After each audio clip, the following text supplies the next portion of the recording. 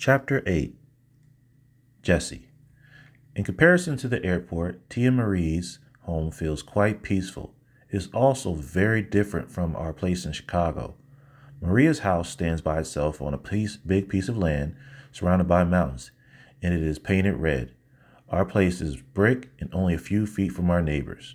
Her neighbor's house looks like an old hacienda, and ours is just a house. I touch the walls of our home with my hands, and it does feel like brick. It's made of adobe, Maria says. What's that? I ask. Adobe is a house that's made out of mud and other natural materials. When it dries, it is strong as brick. She says it helps the house stay naturally cooler in the summer. People have been making houses this way for thousands of years. My mouth drops. Let's drop off your malitas and then I'll take you around. After we leave our bags in the big guest home room, Maria takes us on a tour of her home. The walls are covered with pictures of her from her ventures.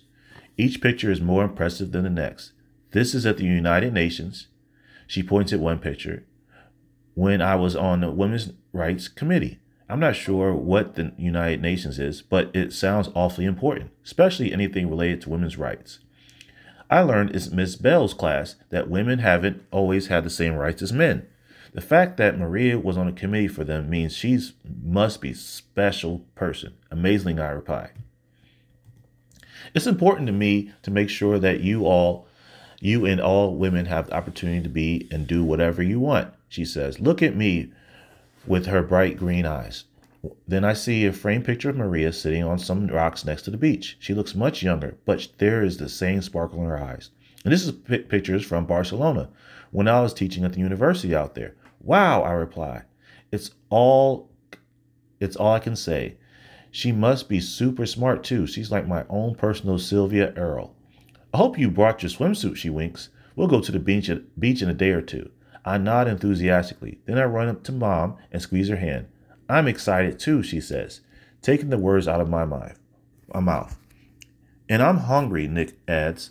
Maria takes us on to the historic part of Osaka City for dinner. It's easy to tell that it's old because the streets are cobbled. The buildings are also brightly painted red, orange, and yellow.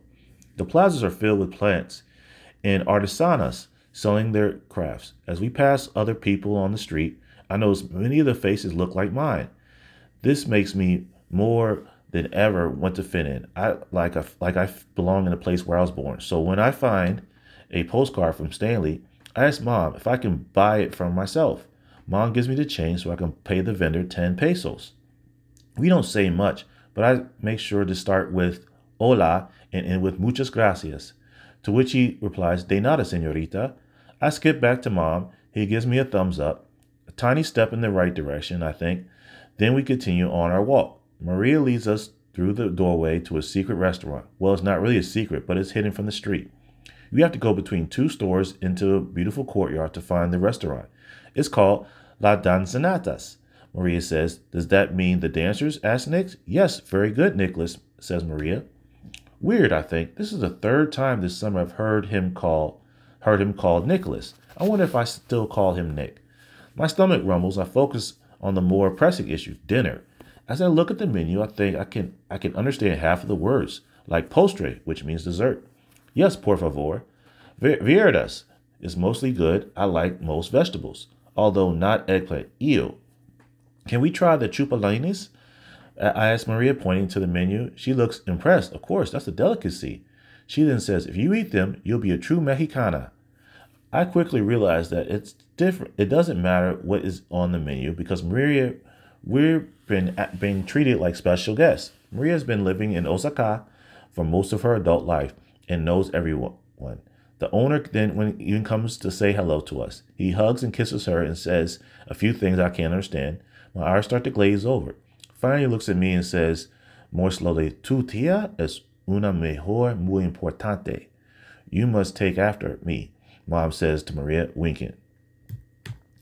If the owner of the restaurant says Maria is very important, then she really must be. I think about the women, amazing women in my family. Hopefully I can grow up to be like them one day. As requested, we get an order of chupalanas. When I see them, I immediately not a fan. Neither is Nick. Grasshoppers? We exclaim. No se preocupas, ninas. Let me show you. Maria scoops a few into a corn tortilla, adds avocado, pickled onions. She hands it to me. I grab it hesitantly from her. I stare for a few seconds. I can hear Maria's dad and voices echoing in my head. How they're a delicacy, and how I'm a true Mexicana if I eat it. I close my eyes, I squinch my face, but I slowly take a bite. It's crunchy, but it's also very salty and tastes like lime? Yum, I say. I'm not lying either. It's delicioso. With our stomachs full of food, we head back to Maria's, drift off to sleep in one giant room on different cots. I feel electric. I'm still a little nervous. I'm so happy to be in Mexico, but I also wish that I wake up tomorrow fluent in Spanish. Before I shut my eyes, I whisper, "Thank you, Mom, for the vacation." Nick whispers, "Yeah, Mom." I think I put a smile on his face. We're welcome, niños. Mom replies with an even bigger smile.